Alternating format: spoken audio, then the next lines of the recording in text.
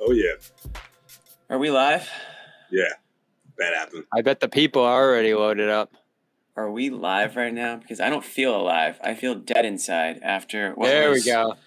an extremely painful game from start to finish for this Boston Celtics team, who fall to the Oklahoma City Thunder without SGA, by the way. 150. That's right, 150 to 117. And we got Sherrod Blakely's joining us right now. Great timing, Sherrod. You're just in time, Sherrod. I know how badly. He doesn't even want to talk about it. Look at his face. He don't even want to talk about it. What the hell just happened? What the hell was that? I'm going to play the role of John Zanis tonight, fortunately or unfortunately for some. I know a lot of people want to hear John after a big loss, but what are we doing here, in the words of John Zanis? Bobby, what did we just watch? It was a game where they didn't show up, and there's different elements that you can throw into this, whether it's Rob's absence and a bad Horford game and some little things that are probably specific to tonight that made it a historically bad loss for the Celtics. But you can't ignore anything other than the start. Another game in this string of what's now 8 losses over the last 17. So pretty much a 500 stretch now going back to the beginning of December, where they aren't making shots early in games. Some nights is bleeding into their defense. Some nights they have the defense to make up for it. And tonight it was as bad as they've played defensively all year. Layup lanes in the second half for dunks. Shooters getting out on the break and finding space. Offensive rebounds turning into three-pointers. And it amounts to, I guess this was tied for second most points that they've ever given up in their franchise history. We had a negative show. We had a negative show after the Denver game, and it's like, all right, it's one bad game, some funky stuff happened, but I haven't liked the way the team's played offense since the threes stopped falling. The defense has kind of been uneven all season, as we've talked about. And listen, you get off to this historic start, you buy yourself the ability to slip a little bit like they have here. But it's lasting too long, and I'm very interested to see what the team's reaction is, because I don't think it can be, we just didn't have it tonight, or shots didn't fall, or some of the stuff we heard through their last losing streak. I need some answers, too. Yeah. Those so-called explanations that they're giving after some of these losses are bleeding into what we call bullshit excuses. Yeah. That's what we're seeing. This team needs to own up to the fact that they are playing crappy basketball in every sense of the word. They're not defending. They're not rebounding. They're not – listen, Denver, they got outshot. Denver played a phenomenal game in terms of shooting the ball, better than 50% from the field, better than 50% from three-point range. You get it. It happens. But what we saw tonight was a young, athletic team that just played as if they had nothing to lose, beat the snot out of you, Boston. They beat the absolute breaks off of you in every sense of the word. They outworked you. They outshot you. They out-hustled you. They outcoached you. They outperformed you on every single metric that matters. And I don't want to hear this. It was just one of those nights on the road. Bullshit. You got your asses kicked, and you should be mad about that. Great teams lose, but great teams don't embrace losing. They're fired up about it. One of my favorite moments in the entire game, and there weren't that many, was when Marcus Smart got tossed. You know why? Because Marcus Smart, on that particular play, he did get fouled, and it should have been a shooting foul. And yes, did he overreact to it? Absolutely. But at least he reacted. That was my thing. They're giving up layups. They're not trying to foul anybody hard. They're not trying to contest. They're not closing out. They're just like, we'll get down by 20 and we'll just start knocking down some threes and we'll get back into it. Hell no. No. I need them to play as if they care. I need to see that they care about losing. Because just the body language. That's a good point. It was just like a loss in the middle of November. Let it out, Sherrod. Let it out. Come on, you're fresh off vacation, man. Let it all out. You good. This is bullshit what we're seeing now. Y'all know it. And they know it. That is bullshit what we saw out there. You're spot on, Sherrod. Especially because their mindset going into the second half. I mean, where's the adjustments? Where's the criterion to beating the Celtics all season long has been get out to a quick start. I get that, but the response or lack thereof, I just don't get it. Like defensively, it just seemed like they were a step behind. not hustling to those 50-50 balls. Forget it. The second chance opportunities, of course. They weren't. The Oklahoma City Thunder were able to capitalize on that, but it was not only just the pure effort, but guys got hot. I mean, that's what happens when you have a younger team that it's their night. Guys coming off the bench, coming up hot. Isaiah Joe and the Celtics had this sort of body language, this sort of mindset where it was just like, oh, we'll just get it back on offense. It's like, no, you have to stop the bleeding.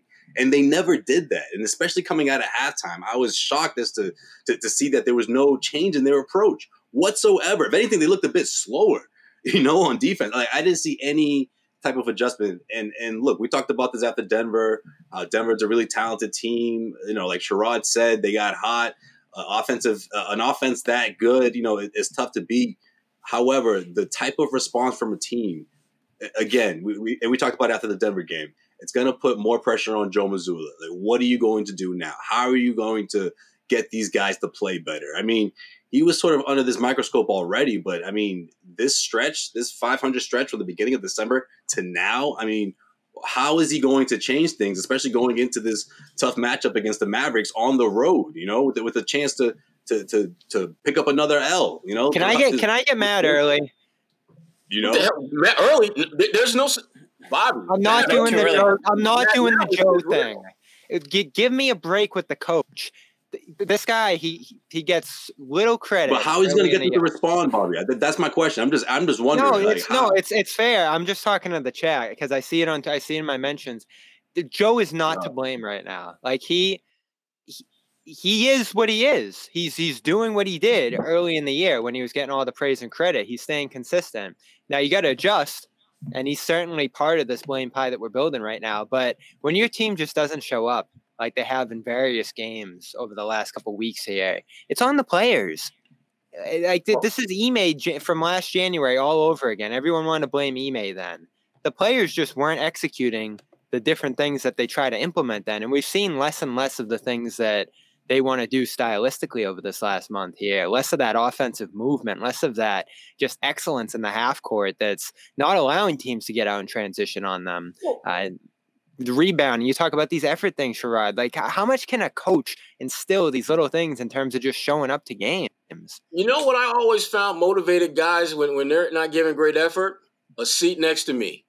Yeah, they should have benched the guys at the end. I'm not talking about taking guys out of the game and not playing them at all. I'm simply having stretches in the game where you see your players are not giving great effort. Sit their ass down, have a civil conversation, if you want to call it that, and politely let them know that they're getting their asses kicked in front of thousands of people. And if they want to get back in the game, fix that shit right now.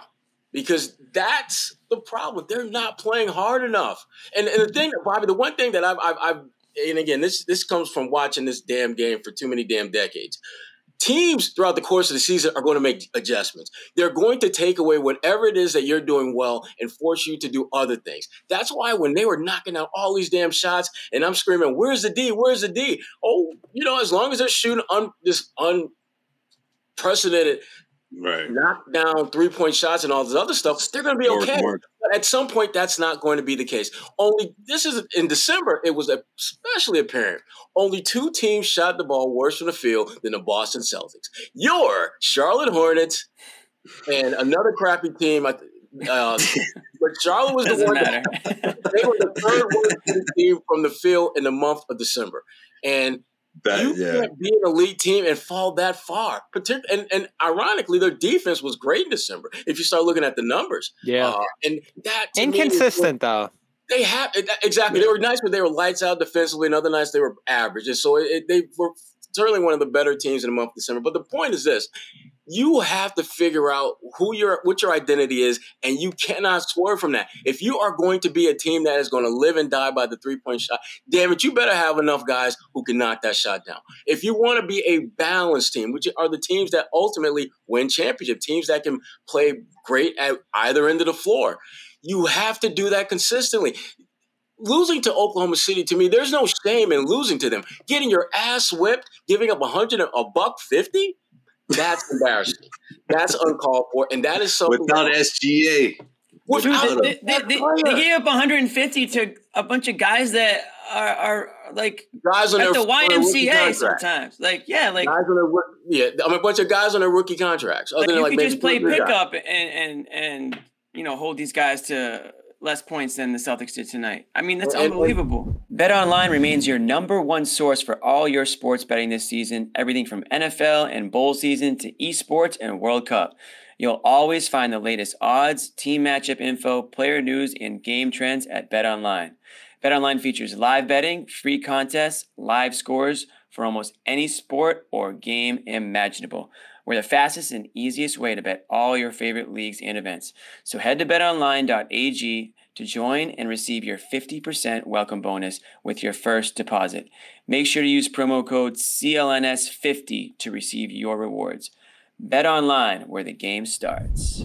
So here's no offense to everyone on the team, but hold on, real quick. Let me get a couple words in, since you guys have gotten your words. Yeah, we got Jimmy all. I'm trying to run the chat. The chat's obviously all up in arms right now, and I'm trying to put some comments up here. There's a few, thanks to the people who super chatted us. I think it was Kev and Dirk. Dirk said one thing. Dirk, most of your message I disagree with because I don't want to, give excuses. But the one thing you said that I agreed with is something about how the Celtics can't feel entitled. And that's how I felt tonight, where they thought they were just going to roll the ball out there and Oklahoma City was just going to just give it to them and go home. I get what? These guys have pride. I mean, I know we're kind of dogging them a bit, but they obviously have pride. They're NBA players. They're talented enough to roll with anybody on any given night. And they actually played with pride. They played with aggressiveness. They played with effort. Celtics didn't show any of that tonight. And and listen, the reason why we say sometimes the defense is a little bit overrated is because it's all effort. If you just show up and play, theoretically you should be able to compete. The Celtics team we know is talented enough on the defensive end to compete with any team in the NBA. But when they don't want to put the effort in and they don't want to play both sides of the basketball, when you literally I disagree with that, Jimmy. You can't just turn it on. I know you can't. You have to build it up. You can't just flip a switch. Yeah. But I've seen it enough where I know that it's there. But they're not doing it consistently enough. Again, it goes back to thinking that they're just going to outscore opponents. Like I said, SGA's out tonight. They thought that they had no chance in losing this game, but that's not how it works. You have to actually play basketball. It's frustrating because you know that they're better than this, and consistency is very, very important in this league, and you have to build healthy habits. You want to go into the playoffs playing, the right brand of basketball. And I know the playoffs aren't starting tomorrow, but you can't just take nights off. You can't take road trips off. You can't go on these ridiculous hot streaks and cold streaks where it's just no way to gain any sort of, I guess, stability within your team. And Jimmy, that's why I'm always going to lean on the value of defense, because I know at the end of the day, no matter what you're doing in a game, if you're playing relatively good or average at that end of the floor, you're going to give yourself a chance to win. You're going to give yourself right. If you have the mindset that we've got to outscore these guys, as opposed to we need to run our system and find ways to win, you're going to have problems like this. You're going to have nights where basically only two guys are making shots right now, Jaylen Brown and Jason Tatum. Pretty much the rest of the crew is just like, okay, let's play. Nah, let's win. Forget about playing. Play is what you do in the preseason. Play is what you do in the offseason when you're hanging out with your fellas. Winning is what you need to be about now. And they seem to have lost their way. And again, so much of this, I think, comes down to effort and energy and things of that nature. And there just wasn't much of that tonight. You can't control how well you execute, but you damn sure can control how hard you play. And they didn't play hard enough. They did not. Not even close. Yeah. Here's this. Especially on. Yeah. Look at this. Look at these stats. Look at these stats, guys. 21 fast break points from OKC, 70 points in the paint, 54 bench points, 16 second chance points, 14 steals. That's effort. That's aggressiveness. That's, running the floor. How many times? That's a recipe for getting your ass kicked and getting bounced in the first round of the playoffs by a hard-playing team. Yeah, how many times did you look up and OKC was just running in transition and the Celtics were just watching them? That was it. How many open looks did they get, too? It's the way Sam Hauser got the ball snatched away from him. And look, I don't even know why he was taking the ball out to begin with, but like that's sort of like the beginning of like where I was like, where's the effort here? Like, or the lazy passes.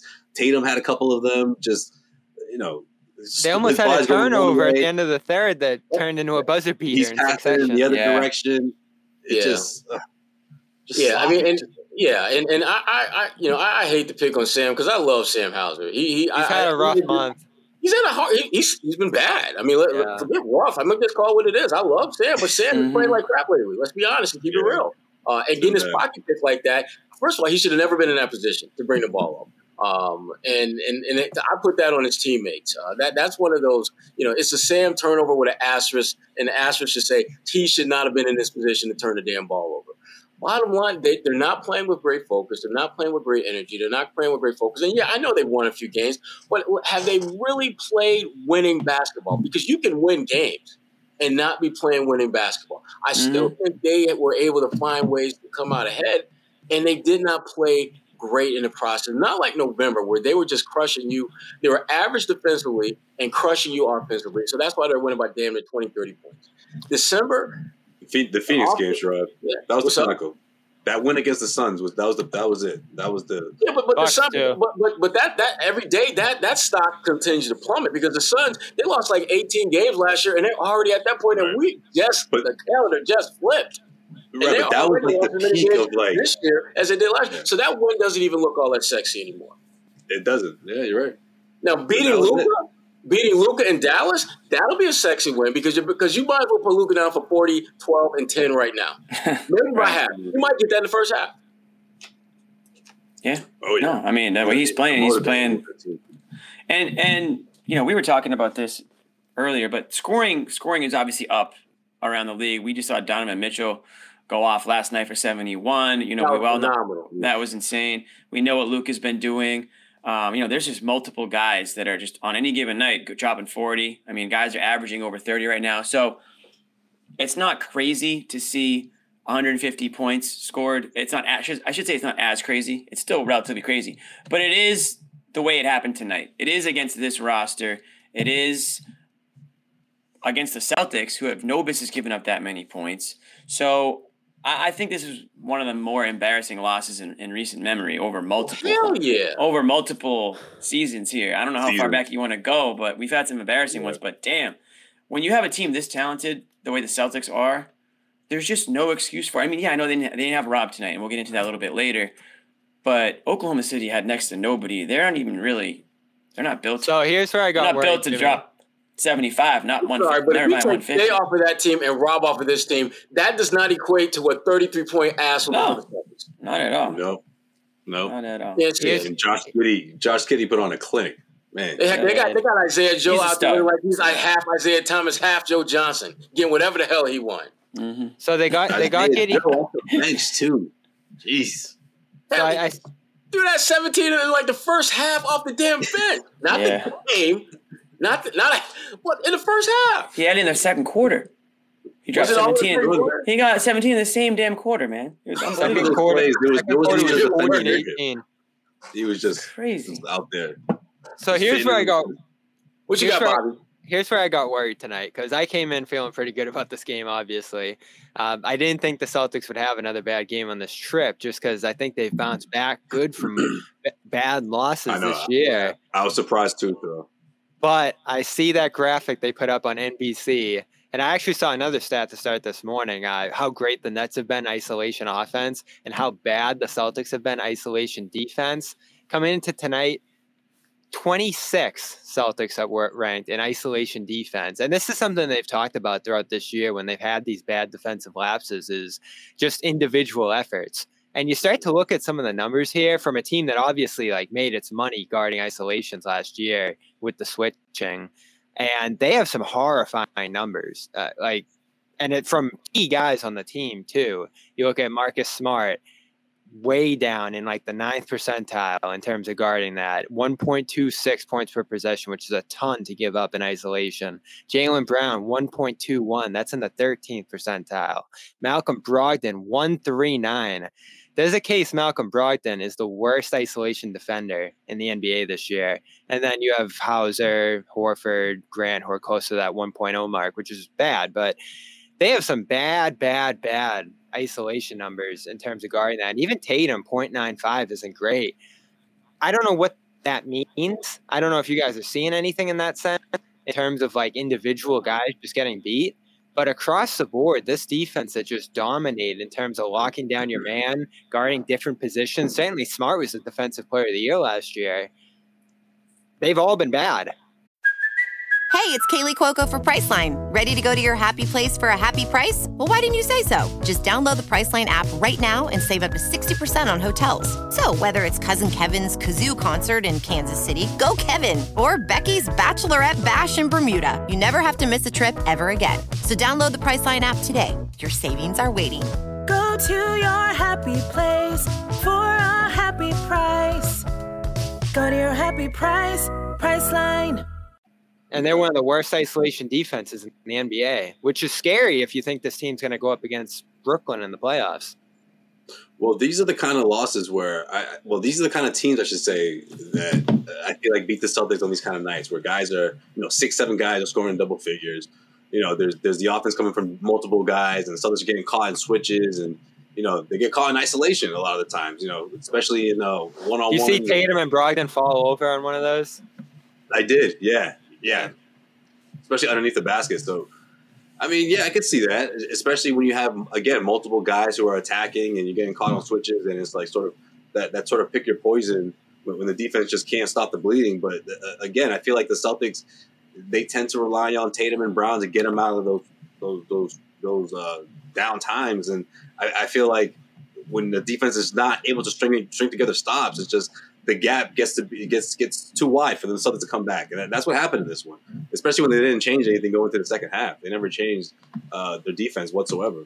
So this is a comment that it's not just fire Joe. And by the way, guys, we get it. Okay, we don't need 1,000 of those. I'm so sick of the Joe. It's so easy to say blame the coach. It is, but you know what, Bobby? We can't not discuss. No, it's worth discussing. Absolutely. So let's talk about it, because maybe it'll get people to stop just commenting that over and over. But it won't. No, it won't, and whatever. But I think in-game adjustments has been something that I've mentioned a few times on this show that I wish that Joe would try to do a little bit sooner than he has at points. But man, I think like tonight it kind of goes beyond that. I feel like you had to make an example out of some guys that were just walking in quicksand out there. I think you needed to just, like Josue said, they didn't make really any adjustments coming out of the half. It was the same lackadaisical effort. I wonder if he can't get through these guys the same way. I don't know if it's an age thing. I don't know if it's a lack of experience thing. Are they too friendly? I don't know what it is. Is there something missing? Is there something missing between coach and player that needs to be there in order for these guys to, I don't know, listen, buy in? I mean, I know they should be self-motivated to some extent, but I would love to see Joe Mazzulla call a timeout. I know that's a crazy thought too, but call a timeout. And I want to see him ripping into some of these guys, knock some sense into these guys out there. Yeah. I want to see some passion. I don't want to see just not too high, not too low, 24/7. I hate that. I need some emotion. Here's the thing. I can take a pass on the emotion if that's not who you are authentically. If you have certain other qualities and traits that will basically get that same message across in a different way. For example, this was a game where if you are lacking effort and things like that, look at that end of your bench and who can you possibly throw in there who can give you pretty much nothing else but energy and effort. Noah Vonleh is that kind of player. He's not the most skilled guy out there, but he's going to use them 6 fouls that he gets every damn game. Mm-hmm. And he's going to give you a presence. And he wants to play. He wants to play. And I would have liked to see him use them all in one quarter. I would like to see him throw him out there at some point in the first half. And then again, we're not talking about for 8, 9, 10 minutes, but like 2 or 3 minutes here or there, just to shake things up, because clearly your team was not mentally engaged to win today. And so sometimes you just need a guy that seldom plays to throw Blake out there early on. I mean, it was a damn homecoming for. That's what I was saying after Denver. Sherrod. I mean, and I want to see him out there at some point throughout this trip, because if Rob's not available, throw him out there. Why not? He's just that in case of an emergency, let's play Blake. And I thought this was a game where you should have played you at least should coach with a sense of urgency if your players don't play with one.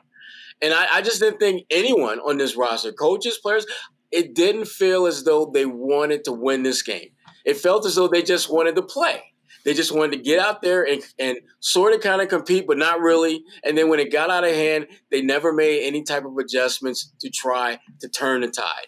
And I don't believe it was because Oklahoma City was playing great basketball. I thought they played a good game, but most of the stuff that they did was not a great X's and O's schematic type thing. Like Denver.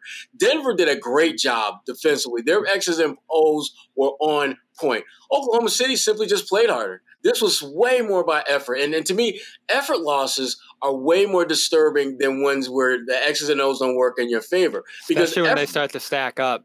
Especially when they start to stack up, because as we all know, that 1 or 2 games can lead to 3 or 4, can lead to 6 losses and 8. And next thing you know, you've got a pattern, you've got a trend. And not only inside that locker room, but opponents are looking at you like, damn, if they gave up 40 to OKC, shit, we could drop at least 35 a quarter on them. Well, that's a great point, Gerard. Guess where this started? If you go back to the beginning of December, that Warriors game. And what did they say after that game? Oh, it's 1 out of 82. Right. But look how quickly it becomes 17. That was your litmus test, and you failed it badly. And you haven't been able to get back on track since. No. And you know, we've talked about the non-existent start to this game, the effort, talked about the coach, but we always want to give the players credit after a win. I'm looking at Jason Tatum. I'm looking at Jaylen Brown tonight. You know, those guys have to lead not just in scoring, but they have to lead it with their attitude. You have to lead it with their style of play. They have to move the ball around. They have to play hard on defense. Obviously, the same goes for Marcus Smart. I know, Sherrod, you're like kind of happy that Marcus Smart got kicked out. I don't really buy that. I think, you know, he's complaining about a foul call. And if you want to show energy and effort and get the team fired up, look at yourself in the mirror. Don't look at the referees. Look at your teammates and get everybody going that way. By getting yourself kicked out of the game, what is that going to do? I mean, if you want to, if you can take a team. Jimmy, the bar was so ridiculously low today. That was literally the best thing I could come up with that they did. All right, I'll give it to you. Because my issue was that there was no emotion, there was no effort, and that was literally the best. That is it. And that's sad, Jimmy. You didn't even see the usual level of complaining. It's not placed right. Hold me back, coach. Hold me back. It's sad that the greatest amount of effort you showed was getting one of your key players getting his ass tossed. That was the most effort they're better than, and I think to me, that's the frustrating part about this team. When we see games like this, we know damn well they're better than this. We know damn well that they can compete harder than this, that they can play better than this. And they don't. And when they don't, we get mad, we get angry, we get pissed. We basically try to project what we were hoping they would project on us. Mm-hmm. Be passionate about the game. Be pissed off. You don't have to punch a locker or do any of that nonsense, but show some semblance of caring that you got your ass demolished by a bunch of cats on their rookie contracts. Right. We're talking about the youngest of the youngest. Oklahoma City is, if not the youngest, one of the top 2 or 3 youngest teams in the NBA, and they basically said, "Come to the crib, have a seat, as we beat the snot out of you." From beginning to end. Basically said, "Come take this. Give me a piece of this." It sounds like Missoula. It sounds like Missoula admitted that they were out hustled tonight, and the effort wasn't there compared to where OKC was. So at least he was able to admit that. I obviously am not watching the press conference, so I don't know. You know, everything that he said here. You got anything good, Bobby? He said he talked about them having to go through things like this. Whether you win or lose is a level of humility you have to have in the NBA. And, you know, he did say earlier in the year, like, you're going to have some losses that, like, and I've heard a couple people say this year that, like, yeah, you're going to have 2 or 3 losses per year where you just have nothing and you're going to get destroyed. And I think we all understand that that's what tonight was. But it's part of an extended run. You know what he said tonight, though? You know what he said tonight? He said, "I didn't know it was going to be that bad, though." Yeah. But the thing is this, though. He's right. You're going to have those games, but typically those games come when the other team just has the game of their lives. Yeah. When the other team plays so far above where they normally play at that all you can do is just put your hands up. I mean, like the Denver game. Denver did a great job from an X's and O's game planning standpoint. And last but certainly not least, their execution was damn near flawless in almost every facet of play. Ball movement, defense, rotating, closeouts, everything that you coach your team to do well, they did well. Oklahoma City, nah. They just played pretty good game. You threw the ball in the passing lane. He sticks his hand out. Guess what he's going to do? He's going to grab the damn ball. They ran their ass off, yeah. All they did was play with effort. That's literally all Oklahoma City did. And I didn't even think they played with great effort. I thought they played with good effort. But this wasn't a great, phenomenal, oh my God, I can't believe how hard they're playing kind of game. They played the way they typically play. There was nothing special or unique about the way they played other than the fact that they played supposedly the best team in the Eastern Conference, beat the snot out of the best team in the Eastern Conference, and they did it without their best player. They got no resistance, Sherrod. I mean, and no resistance. 240-point quarters back-to-back, second and third are mind-blowing. You don't see that. You certainly don't see 150 points in a game, 5 guys giving up 20, and that just goes back to those individual efforts defensively. Why aren't they connected? Why aren't they on a string? Like, what is wrong with that unit where you do have some nights of great energy and great enthusiasm that get you up to number 1 over a 7-game stretch right after Rob got back? They're number 7 in the league. So they have their moments on that end. They have potential. But there are just some nights where they look lost, like tonight, or guys are getting killed off the dribble. I don't know if it's a minutes thing and there's just not the energy, or it's not a minutes thing. These guys are all young guys for the most part. Like, that's not it. You know what, Bobby? They came out of the second half. They came out at halftime, and I think they gave up like 10 straight. Or around there. And that's great because I said in the chat, Jimmy, they're going to win this game. They'll turn it up in the second half and they'll turn it around. It got worse. It got much worse very quickly. Yeah. I think 3 minutes in to the second half, it was ballooned to a 30-point game. And it was like, what the hell happened in that locker room at halftime that you came out and gave up 10 straight just like that? I mean, come on.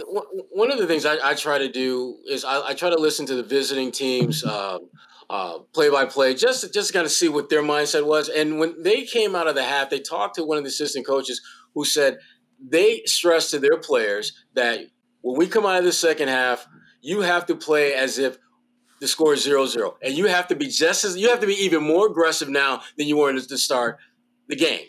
And they were. I mean, they scored. I think they got a 3-point play within like the first 15, 20 seconds of the third quarter. And they continued to pull away and made this thing just the absolute one of the more unexpected smackdowns we've seen in the NBA this season. And you just can't allow that to happen. I don't care if you lose, but at least go down fighting and scrapping and just playing with effort. That just wasn't the case at all. I mean, Joe Mazzulla was spot on when he made the assessment that they didn't play with great effort. I would go a step further and say they played with little to no effort. Because if they played with some semblance of decent so-so effort, you still probably lose, but you probably lose by 10 or 15 points as opposed to damn near 30. Right. You lose a lot less because of just based off talent alone. These guys putting together that type of effort would have strung together at least a few stops when things got really bad, especially in transition. I mean, that's the part of this game where I feel like OKC could sense that. They're like, man, we just keep playing at this level. I think we could get away with this one. And they did, obviously, in a big way in the second half. But, the Celtics, they had to clean that up. I mean, that's just something that it really does boil down to effort and obviously, making sure that everyone's on the same page and just trying to be that team that they were that first month and a half where I feel like they had this huge chip on their shoulder. They had so much to prove to everyone that, they're going to be all right throughout all the situation. When the spotlight was really on them, they responded in a big way. And maybe that's what it takes. I mean, Joe Mazzulla sort of alluding to the fact that, look, if we're going to be great, if we're going to reach where we want to go, we're going to have nights like this. Okay, if that's the case, then let's see the bounce back. I mean, again, that's going to really that's what's going to show us the true character of this team, at least up until this point. I mean, I thought the Celtics had reached at least another notch here, with the way they played against the Bucks and the way they turned around that homestand. But I mean, they're looking like the team that started that homestand now. So here we are again. I'm glad Jimmy brings up Tatum and Brown too. 4 assists between those two guys isn't going to work. Brown's been great, but we talk about his role. It's not really a role that's connecting with other guys and getting them involved. He's just zoned in on scoring, which is great. I think that's his job on this team. But then you look at Tatum with 2 assists and 4 turnovers, and it's like, all right, who's the facilitator tonight? I'm not getting on Smart for a couple of bad games in a row. I think he's been phenomenal this season. You look at those defensive numbers and you wonder what's going on there. But offensively, he's hit all the right buttons this year. I think these are just a few bad nights from him. Tatum, listen, he's setting 1 million screens. You look at those numbers and the things he's doing in terms of activity on offense, getting downhill, drawing all these free throws. The stats and the approach check the box. I even think they've gotten away from all the threes these last 2 games and settled down their offense. But when you look at the players right now, and this goes back to our Joe conversation, like, is Joe going to make the big speech in halftime? No. Is Joe going to be going crazy on the sideline or pulling guys? So one of the players has to step up, and that's Tatum. That's Horford. You certainly saw. Except it isn't. It's never those guys. And it's nobody. No, it's nobody right now. Look at all the dejected faces or just blank stares tonight. No one was really communicating to get guys going. We weren't there tonight, of course. Maybe we missed some stuff, but I haven't seen great body language. It's supposed to be Smart. And Smart's the only one that has shown the ability to do that and it have the potential to resonate in a positive way. But I mean, honestly, if we're being, I just think Smart in many respects is just beaten down by this team. Like, I think there's a part of him, and I don't think he'll ever admit it publicly, but he shouldn't always be the one to do that. He's already shown he can do that. He's already, and the thing about teams is that you have certain roles, but sometimes those roles have to evolve and change, and you got to do some things that maybe force you to get out of your comfort zone. I mean, could you imagine if Tatum just came storming to the locker room at halftime and cussed out everyone in the locker room? It would have been like, oh, I guarantee you they wouldn't have given up 10 straight coming out of there if he did. I'm just saying. I mean, when I think about this, you hear this all the time. They follow his lead. They do. When I think about the Celtics team, I think about they need to have an Ed Reed moment. Former University of Miami player had that great halftime speech. I pour my heart in this shit. I'm hurt, dog. They need someone to kind of get under these guys' skin and just get them to understand that this is real. You can't act as if this is just another game. Even if everything in your mind is telling you that, you have to play with a sense of urgency. Remember, they talked in the preseason about wanting to get off to a good start, and that was great. There was not a whole lot of talk about what happens after the good start. How about making a good middle and a good finish? Can we have that conversation at some point? Can we talk about reversal last year? Exactly, which is kind of what we're seeing. I mean, it looks like the end of last season where they finished with great momentum. They're reverting back as the season goes on to where they began last season at. And that's not what you want, because the last thing Celtics fans want to see is them get into a first-round tussle with somebody like Indiana and get taken out. Because I'm telling you, if they don't step their effort game up, this season is going to end significantly sooner than they want. Mm-hmm. Because if you start looking at the teams that are behind them and are on the rise, they all play hard. Cleveland, they play hard. Brooklyn is figured out. They've left the drama on the shelf and made it all about basketball, and they're playing great. And those teams, don't talk about Brooklyn with Bobby here. I was going to say those teams you're about to teams you're about to list right now, Sherrod. They all have stars on their squads multiple superstars. Right. I mean, the way 12 wins in a row. Cleveland Cavaliers, they already busted you a couple of times this season, right? Donovan Mitchell almost hit. She felt like he was going to hit 80 if he had more time. Donovan Mitchell didn't just get his bag.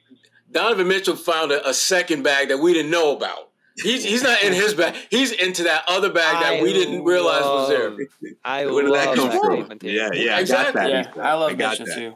Man, and he's a good dude. But the good news for the Celtics is that there's plenty of season left where they can get on a flow and just figure out what they need to do to get better. But look, they can't just keep banking on, this is one of 82. Nah, fellas. Well, tonight's a good wake-up call, right? And this is why I'm not going to go after Joe. We'll find out when they get to Dallas. Yeah, and I'm interested to see what players say tonight. But you know what? One more thing on the Joe thing, Jimmy. Okay. Yeah. I said coming into this year, I wasn't worried about Joe taking over despite the inexperience. because this group at some point, whether it was Ime, whether it was Joe, whether it was Phil Jackson or Bob Knight, like anyone along the sideline, this team was going to have to figure out how to manage themselves and get through tough moments. And listen, Ime was there last year and we all loved the job he did, but when things got tough in the finals, his approach didn't work then either. And they had to figure something out that they couldn't at that time. So no matter who the coach was this year, they were going to have to figure out how to persevere through tough stretches and all the different things we've seen them go through in recent years. And they've gotten better at it. So I'm never going to look at the coach with this group anymore. They've reached that stage where they can win a championship. There's no perfect coach that's going to hit all the right buttons and magically make them a champion. They have to do it as players. They have to figure it out through these moments. And I think that's why he does the timeout thing that we get so mad about. I think that's why he coaches the way he does, free flowing and all that, because that's what it's going to take for this team to figure it out. Like they just have to figure it out together. There's no magical coach that's going to fix everything in those tough moments. No, I get that, Bobby, but I don't think any of us is thinking that it may stay like this forever. I mean, I just think we're all wondering how is he going to get them back to playing the way that they were playing. I mean, obviously the experience. They have to do it. It's like it can't be him. Right, but he's still guiding these guys at the same time. So I mean, if they're figuring out, Bobby, if they're figuring out how to get back to where they were, what the hell is he going to be doing? I mean, seriously, I mean, not even throwing no shit, because I do think that he has to be part of the process. But Bobby, I agree with you that they can't lean on him to be the one that puts all of them on his back and guides him. I agree with that, but there has to be some type of middle ground where the coach is putting his imprint on this rescue mission, because that's exactly what they need. And the players are doing a better job of executing their role in that mission. And hopefully whatever the hell the coach is trying to get them to do, because there is a disconnect, it seems, between what he wants them to do, what they feel they need to do, and what they're actually executing on a game-in, game-out basis. And I know they've won a few games in a row, and that's great. But have they, again, and I go back to this question, there's a difference between winning games and playing winning basketball. We've seen a lot of teams win games, but they weren't necessarily playing great basketball. I think the Celtics fell into that category. What they were doing in November, phenomenal basketball, just absolutely crushing teams. When they were, I'd say they're winning late November, early December. Yeah, they found ways to outscore the opponent, and that's pretty much the big takeaway that they got in most of their victories. They've had a couple of signature ones, but for the most part, they've found ways to beat teams, and you can't rely. That's what it was. Yeah, and you can't. You can only go to that well so many times before it comes up dry.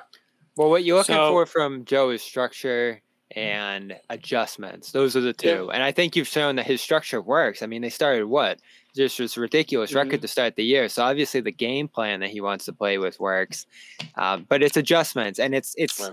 I think you look at all their recent losses where they start in these games: 3 of 11 from 3, 3 of 10, 3 of 14. They just have these awful shooting starts, and they say it bleeds into their defense. I think he opened tonight saying he wants them to shoot more threes, which I was like, what? That's the one thing I don't like about his coaching philosophy is just all the shooting, all the reliance on the threes, and that becoming the fixture of your game. I think we've seen can bleed into the other areas on the worst nights. They start going in isolation, trying to solve things. Smart starts shooting more, trying to pick up the offense, and then guys aren't defending. Well, see, and Bobby, and I agree with Joe from the standpoint of how you establish your presence has the potential to bleed into other areas of your play. That's why defense is so important. Yeah, because when you defend, that means the defense is mostly effort. It's not about length. It's not about quickness. It's effort. And when you play great effort at that end of the floor, guess what? Your effort offensively might be a little bit better, which means screens will be set a little bit harder. Guys might move a little bit harder on those cuts to the basket. Layups might be you might be attacking the rim with a little bit more force and get to the free throw line. That's what effort does for you. And effort typically starts at the defensive end of the floor. That's why the idea that they're going to shoot more threes and that's going to kind of get them in the right frame of mind to turn this around, I'm not sold on that. Because shooting threes is not an effort. That doesn't fall under the umbrella of effort. No. In fact, in many respects, it's the opposite of that. Right. Because that's the one shot that teams, for the most part, are willing to give you with consistency. They're not going to give Jimmy, you when you go up and down, the up and down the floor in the wide ball game, and you're so tired, you just start jacking up shot because you don't want to go to the middle anymore. Speak for yourself, Joe Sway. Speak for yourself. That's Joe Sway game. That was for Jimmy. Damn, Sherrod. No, that's a fact. Actually, that does happen a lot. But you know what it is? You Jimmy's start always also commenting on people's game. If you start relying on the 3 too often, then all of a sudden you think, well, we can just get back in it by shooting threes, right? So that's the other issue I have, is that they don't want to work for that comeback on a game like tonight.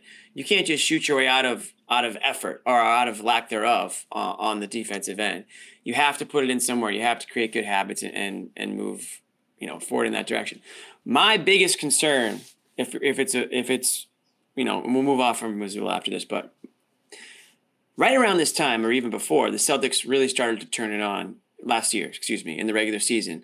We never had to question their effort or their attitude out there. In fact, we were kind of wondering the opposite, like, are these guys going too hard in the regular season, or are other teams just kind of like taking it easy and gearing up for the playoffs? I'll tell you what, I'd much rather have last year's attitude and effort and go into the playoffs playing too hard than what I saw tonight and what I've seen in some other games recently.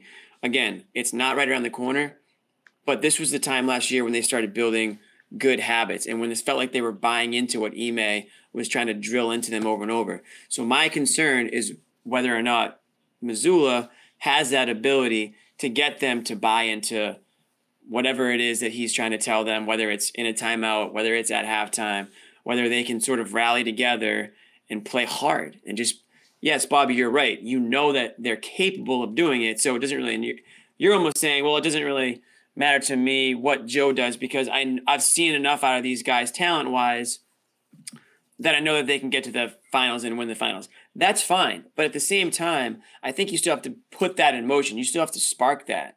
You still have to get these guys to play that way and to play together and play connected and to pass the ball. And we saw Tatum and Brown playing more connected the first couple months of this season than we've ever really seen them.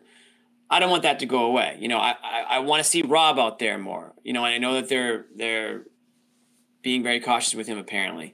But I want to start to see these things fall into place because all of a sudden it's going to be February and all of a sudden it's going to be March. And just like that, you're going to have teams like Sherrod said, the Nets, the Cavs, the Sixers are playing solid basketball. No one's really talking about them at all. There's a lot of talent in the East. There's about 5 teams that are on any given night can beat you. And that's not going to change the rest of the season as long as every team stays, healthy. Before we move on, though, we got to pay a couple bills. So Sherrod mentioned Phenomenal a few times. We happen to have a shirt available to fans of the show and of the Celtics. Does it say Phenomenal on it, Jimmy? It may or may not say Phenomenal. So how can you get a shirt like that? Well, one of the ways you can, drumroll please, is if you go over to athleticgreens.com/garden, sign up for whether it's a subscription or a one-time supply of Athletic Greens, you'll get a free 1-year supply of vitamin D, 5 free travel packs with your first purchase, and you'll get an amazing product from Athletic Greens, AG1. It's a powder that's filled with vitamins, minerals, all the good stuff that's going to help get your 2023 off to a good start, guys. That's what this week is all about, that, right? I mean, everyone's getting back in the gym. Everyone's got their goals written out on the whiteboard, their health goals, right? Maybe you're going to start running. Maybe you're going to change your diet up. Well, AG1 can literally check off a major box for you if diet and health is one of them. It's just going to give you that little, not even little, it's actually a lot of, the good stuff that you need. Vitamins, minerals, probiotics, prebiotics, gut health, little powder. Toss it in your water in the morning, and you're off to the races, whether it's work, school, wherever it is you're going. And it's just a good way to start the day. We use it. I know that you guys have been using it pretty regularly over the last few months. It comes out to less than $3 a use, which is less than a coffee these days. Coffee's giving you nothing but a fake little caffeine boost that you're going to come crashing down on at some point. So why don't you put something good into your systems? So check out AG1, athleticgreens.com/garden. Again, you get a free 1-year supply of vitamin D on top of what they're going to give you. They'll also give you the vitamin D. They'll give you 5 free travel packs. Toss them in your duffel bag on the way to the gym. And we'll give you a phenomenal t-shirt right there. Send your little proof of purchase to Zanis. You fill out a quick little form. You'll get a shirt mailed to you. Nick Gelso will personally autograph them all, I'm told. So I'm just kidding. He won't do that, so don't expect that. But be like, don't ruin my shirt. Yeah, that's Athletic Greens. And then secondly, guys, another great sponsor of ours, Rocket Money. Rocket Money, I'll tell you what, if AG1 is to your health, Rocket Money is to your wealth. How about that? So rocketmoney.com/garden to save hundreds and cancel your unnecessary subscriptions right now. A little health and wealth. That was just something that came to me just right now. I don't know if you guys caught that, but Rocket Money is an awesome website if you guys want to check that out. Basically, there's a lot of us out there that we just subscribe to things over and over and over the years, weekly, monthly subscriptions. I know specifically Josue's got a few of them, but that's neither here nor there. What's that supposed to mean? Nothing, dude. I mean, I just know you got some premium subscriptions, but other than that, if you're looking that friggin' joke. It sounds so terrible, Jimmy. What, dude? I mean, I don't know. Listen, that's what Rocket Money might be for you, man. Who knows what's going on? All of Josue business on Front Street. Take the premium out of there. That's not true. He meant your newspapers, Josue. No, he didn't. Premium sounds sketchy as hell. I'll just say that they probably add up. So hit up rocketmoney.com/garden. They're gonna get him in order for you. You might save a couple bucks here, a couple bucks there. All of a sudden, 3 months in, you've got a couple extra $100 to work with, and who knows where you can go with that. So rocketmoney.com/garden, save hundreds and cancel your unnecessary subscriptions right now. Also, Rocket Money is just gonna help you manage your money, your finances in general.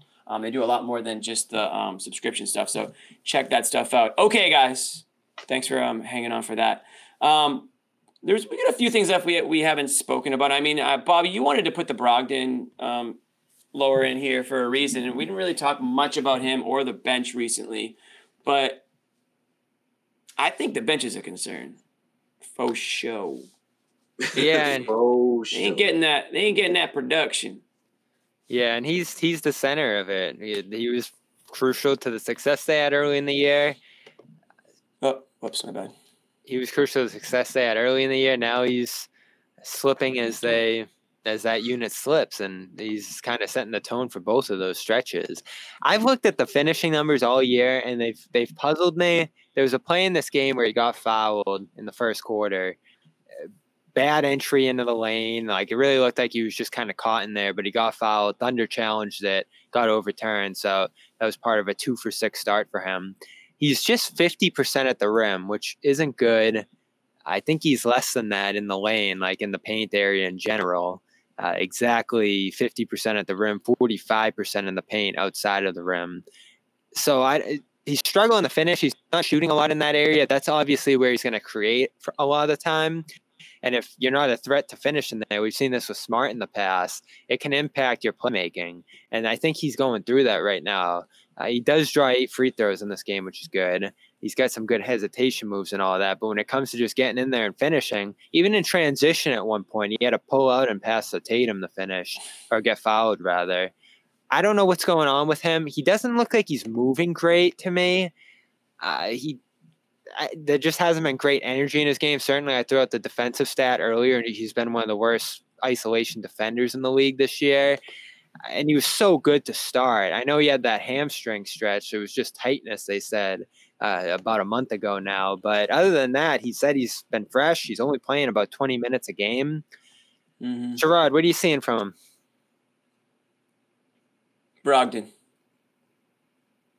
Oh, he's muted, I think. Gerard, are you muted? Yeah, not enough. You're good.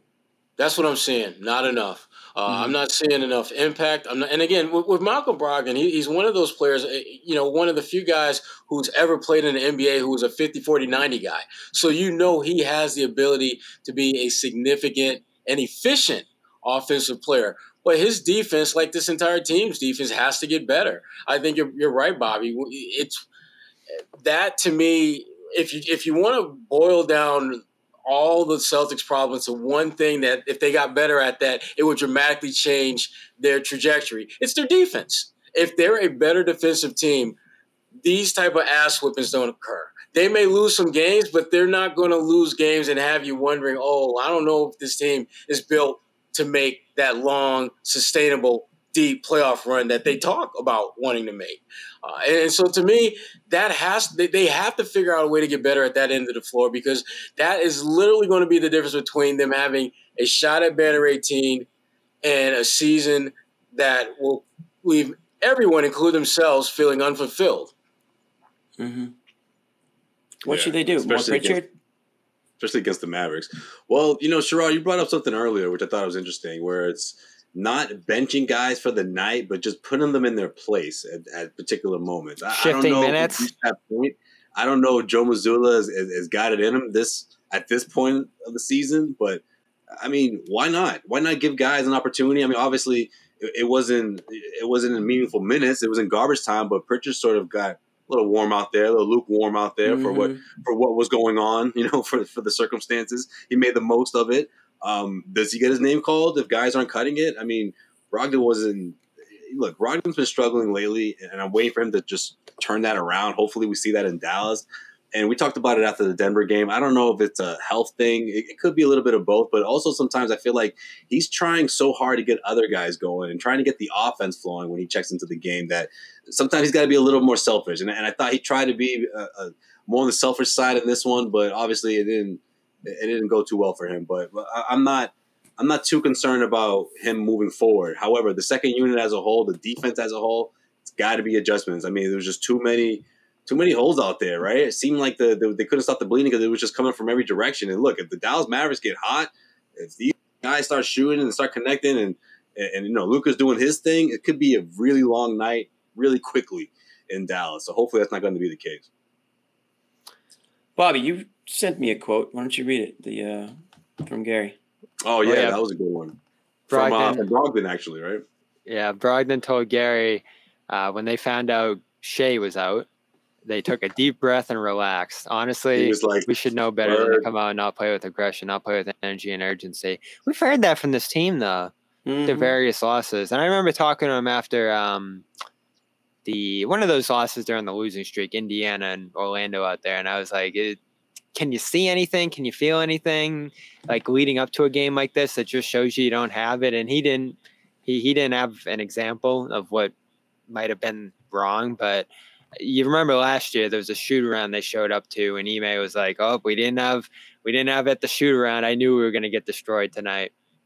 And there's no real signs or anything like that leading up to a game like this that tells you that this might not be the night.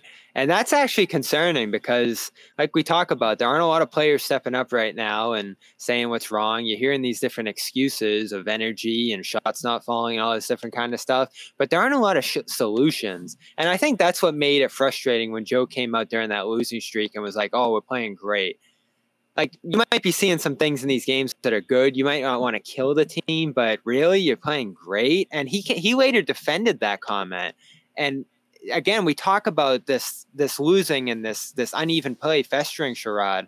I don't hear a lot of talk of like what they need to do or what they're not doing well or what they need to tighten up right now. It's like, oh, we're making the right pass. Oh, the shots aren't falling. Like it's like they think they're just getting unlucky now over 17 games. Obviously, there's something they need to tighten up on here. Defense, man. I mean, I hate to beat that dead horse to death. And that might be where Joe's lacking, if there is a sign that he's lacking. When you listen to the things that they talk about, you don't hear a lot of talk about getting better defensively. And they talk Remember about what they said? They said, "Oh, when Rob comes back, we'll be good." What? But that doesn't make sense. Rob's a great defender. He's a great defender. But last time I checked, the reason they were a really good team defensively was because they had 5 guys on a string out there. That's what great defensive teams do. This isn't like the damn 70s and 80s where you could have a 7'4" blob out there who just blanks out everything around the rim. Hell no, that doesn't work. You need to have 5 guys that can defend. And and they have guys who've shown the ability to defend at a high level. But for whatever reason, we're not seeing that now. And I don't put, just like I didn't put their success defensively when Rob was out on the other guys. I'm not putting their struggles on Rob either. I think he's done a decent job considering the length of time he's been away from the game. I don't like the fact that he's been in and out of the lineup, and I don't like the fact that I think that there are multiple levels of use that he can give them at the offensive end that I don't think they're capitalizing on, to be honest with you. But that's another story for another day. Bottom line is this: they are not playing good team defense, and I don't really hear a lot of talk about wanting to fix that. And that's disturbing to me. Yeah. That's a good point. I do want to hit on Rob, too, since you mentioned I know you do. Jaylen Brown, we probably had it coming to us. We pick and choose when we want to play. They embarrassed us. I mean, these quotes suck. Oh, my God. Truth. We just didn't show up. These are not quotes you want to hear from your team. It's right? the truth. It is the truth. We all said it to start the show. I mean, it is the truth. But these guys are, instead of doing something about it, they're just straight up admitting it. It's like passive voice. Oh, we just didn't show. It just happened. We didn't show up for 48 minutes. It's one thing to not show up for, I don't know, the first few, get knocked in the mouth and then fight back. You literally just continue to not show up. You knew that SGA, you knew that SGA wasn't going to play, and you maybe had your foot off the gas to start things off. But damn, I would think that you would actually want to mash the gas even harder, right? Knowing that where's the killer instinct? I don't understand the idea of, since they don't have the best player, we're just going to kind of ease into the action tonight. Hell no. You're trying to cut them. You're trying to send their fans home in the third quarter. Thanks for coming out. Good night. God bless. That because they don't got the best player. I mean, everyone on the Thunder. This opportunity for every other player on the Thunder. Yeah, but that's a champion's mentality, though, Jimmy. You're not going into it being like, "Oh, word, he's not playing today. All right, cool. We can, take it easy." What is that? All right, we just kind of ease into the game. Right. No. Don't they know that they have a target on their back? They have a target on their back. Oh, they say that. That's another thing they talk about, Jimmy. They say, we're the teams go extra hard when they play us. Not tonight. OKC went hard, but they didn't go extra hard. They just play with effort. They didn't even have to go extra hard. Yeah. I mean, some of the quotes, Jimmy, right? Like, I know we hone in on those things as media, but it's almost like there aren't like specific directives or adjustments that they're really lasering in on that they have to talk about. And listen, after you lose by 40, I'm not expecting a whole soliloquy about their pick and roll coverage, but how many times are you going to say, we just didn't show up? Teams are really playing hard. We're the hunt. It's such a cop-out. There's so many cop-outs with this team. It's frustrating, man. Anyways, let's move on to Rob for a minute because I've been meaning to talk about this, and I know we all have, but Rob didn't play tonight. Knee injury management. I mean, knee injury management is what they're saying. Is that just another word for knee injury pain? Because it feels like it's just knee injury pain. That's what I think, and I would be a little bit concerned about it. And again, there's a long storied history with the Celtics and how they report injuries about their players. So I always have my eyebrows raised. I don't blame you, Jimmy. When they announce somebody's out because I don't. You got to read in between the lines, right, Sherrod? Like when you're mentioning swelling and keeping their eyes on how if anything is swelling. I mean, that's what comes to my mind, right? I mean, right, Bobby, Sherrod. I mean, they're saying there's no pain or anything in this case, right? But when it's a management thing, I'm thinking it's just let's just prevent the swell. I'm not saying that there is swelling, but just more of a precautionary thing, just a management thing. So, Bobby, you said this earlier. Who needs management? Is it Rob Williams or is it Al Horford? I mean, one of these guys is 35, and the other one, I think, if he doesn't have any pain, and if the Celtics say he doesn't have any pain, then okay, fine. Let's just assume, or let's just say we agree with them, or we believe them. He should be playing. And he probably should be starting at this point. Yeah, and I think that's the easy solution in terms of adjustments to get this team going. I wrote about that after last game. I was obviously a big advocate of that. And then all of a sudden he needs management. And he's played limited minutes. Again, the mixed signals here, really strange to me. Joe said originally that he's not going to be on a minutes limit. And it looks like he has. And then when Damon became coach, he says they're taking, signals from the medical staff in terms of how long he should play.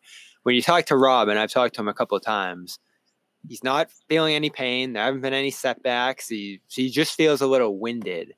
And so, they'll ask him, are you doing all right? You want to come out? And he says no. And so if he's saying he feels fine, he doesn't want to come out of games, and they're saying he needs this management, I just don't get how that lines up, especially when if the only issue is conditioning, he should be playing. I don't know what's going on here. You didn't get great answers pregame. It says they've said this is something that they're going to do throughout the year. He played 18 minutes last game. It's not like this guy's 2 days ago. There. Yeah, it's not like this guy's going out there and giving you 30 minutes. Not even close. And again, do I want to play 40? I get the caution here. There's a bigger picture. Bobby, but he can't barely play at playing all. 20. He's Yeah. barely playing 20. And I mean barely. Especially when you leave him out, that puts extra pressure on Horford in terms of minutes. And he already had to play almost 40 games with Rob out completely. Extra minutes there. And Al looked tired to me. He didn't look like himself. So I don't get why they sat him tonight. I really don't. Al looked gassed from the jump. Yeah, just didn't. Guys were blowing by him tonight. Well, not only were guys blowing by him, but even when he was like defending guys in the paint, I mean, guys are just rising up over him for little bunnies in the paint, and that's not Al. That's to me a clear, very uncharacteristic Al performance tonight. But back to your point about Rob, I think that the issue right now is fear. I think the Celtics are afraid to play him significant minutes because they're afraid that he'll get re-injured. They're afraid because right now I don't think there are clear indicators that if you play Rob 25 minutes a game, he increases the likelihood of being hurt by X percent. I don't think there's anything like that. I think in their minds, they know that if we keep him around 15 to 20 minutes, he can build up his conditioning.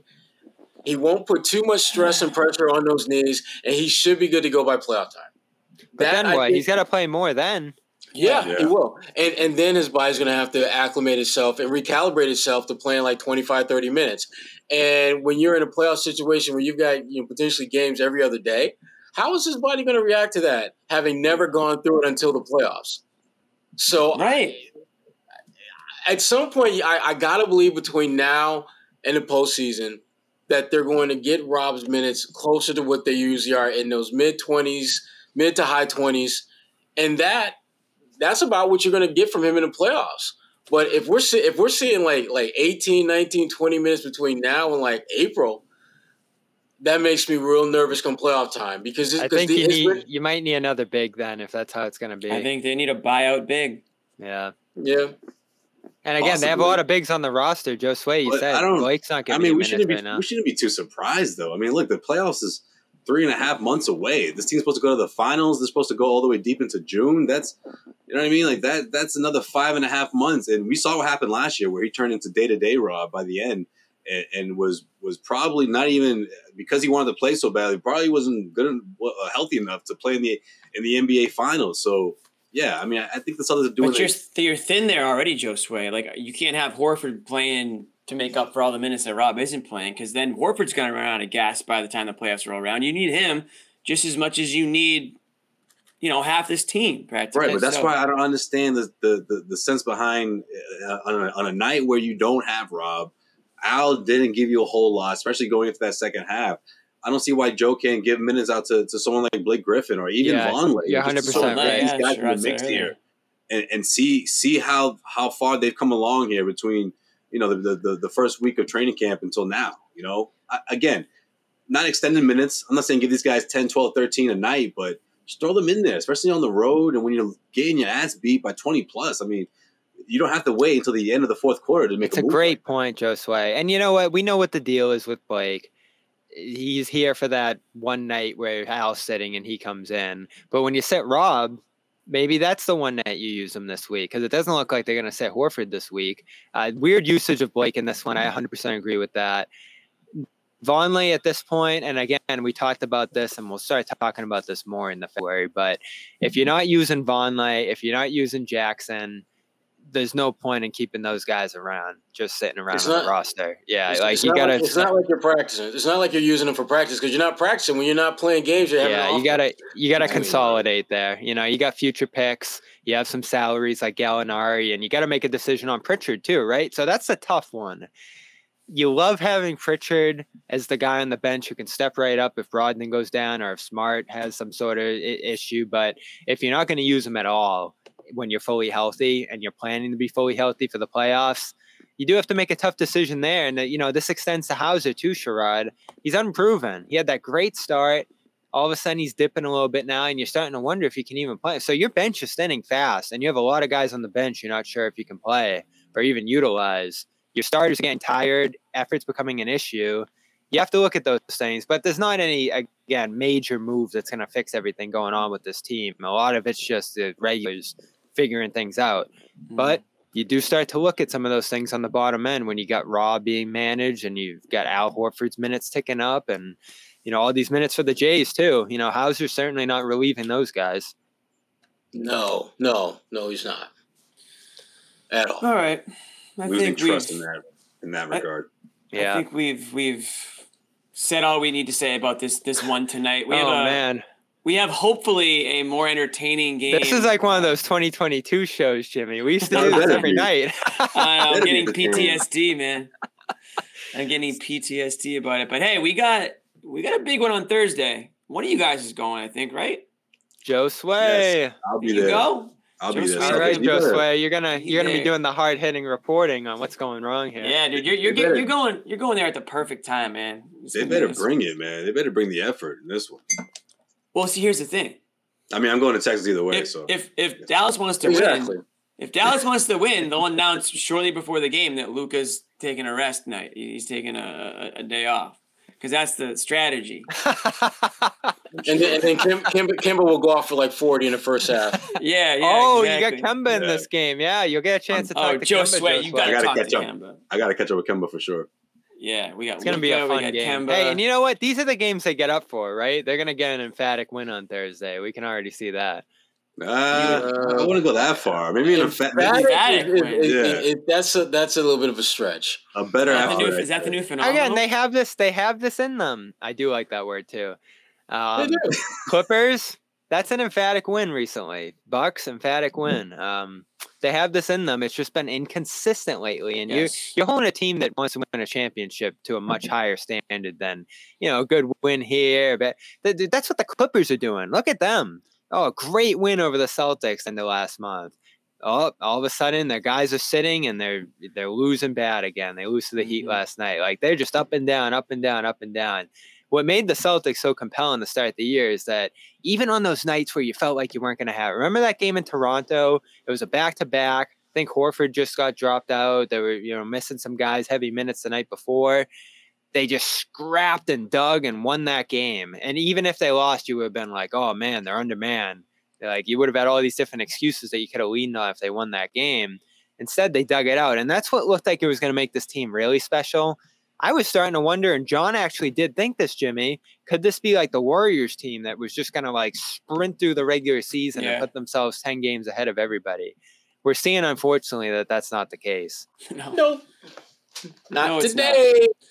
All right, so we got Luka Magic potentially. I mean, he's had some freaking amazing performances recently, but also against the Celtics specifically. So that'll be a fun one. Don't sleep on Christian Wood, though. Christian Wood's very talented big on that team. Yeah. Dinwiddie has had success against the Celtics in the past. So it's not going to be a game where the Celtics are just going to show up. I don't think that they think that. I hope that they've learned their lessons tonight. Who knows if they actually have. But I'm sure we'll hear some, once we get off the show, we'll see some other quotes from Jalen. And I don't know if Marcus spoke because he got the boot tonight. Yeah, so we'll probably have to wait to talk to them. But we got Joe Sway heading to Dallas. Man, dude, the Lone Star State. What are you going to do in Dallas, bro? What are you going to get into besides the game? I've never been to Dallas. You're going to be where? Oh, okay. We'll talk after. Jimmy thinks all we do is party on the road. Come on. Oh, dude, Bobby, I see your Instagram, bro. I see your Instagram. I see all the pictures you got, bro. Bobby, am I wrong or what? We work twice as hard on the road. Believe it or not. We were at the Garden till like after midnight. We're looking for places to go after. We're like, oh, we worked too hard. Oh yeah, you guys work so hard. Yeah. We got like 3 to 4 hours of downtime, but it's like scattered throughout the weekend or whatever. So, Josue, you'll find some fun while you're there. We'll see Josue in a cowboy hat, guarantee it. We'll see him in Spurs. Oh, that could be the new bucket hat. That could be the new bucket hat. All right, guys. Final thoughts about anything, whether it's tonight, whether it's moving on to the Dallas game. I got nothing. I got it all out. Okay. We're done. Bobby's got nothing. Sherrod's done. Josue's got plenty to say from Dallas. So make another statement, all right? This is Luka we're talking about, all right? Put everyone back in their place. The people who are thinking the Celtics are down and out, or here we go again. It was a fluke. He's got to put them. He's got to put the talking heads in their place. Let's go, Tatum. Bring it. Give me a good showdown between you and Luka. In Dallas, win or lose, just give me a good performance. Right. Obviously, the team as a whole, but obviously, all eyes will be locked on those two for sure. So hopefully, we get a good show. We'll have a good one. Make sure you follow all these guys on Instagram. Their handles are right here. Real Bob Manning, A. Blakely, Josue. Josue is going to have some live reporting for us, and we'll all be back here Thursday night after the show. Hopefully, it'll be a better vibe for the boys as we talk about that game. But nonetheless, Celtics drop one tonight, 150, right? 150 to 117 to the Oklahoma City Thunder. We will see you guys Thursday. Oh, lastly but not least, one more shout out to our sponsors, AG1.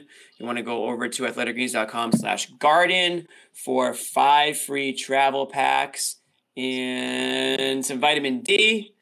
And also our friends at Rocket Money. Head over to rocketmoney.com/garden, save hundreds, and cancel your unnecessary subscriptions right now. So thank you to our sponsors. Thank you to you guys for hanging out with us tonight, and we will see you all Thursday.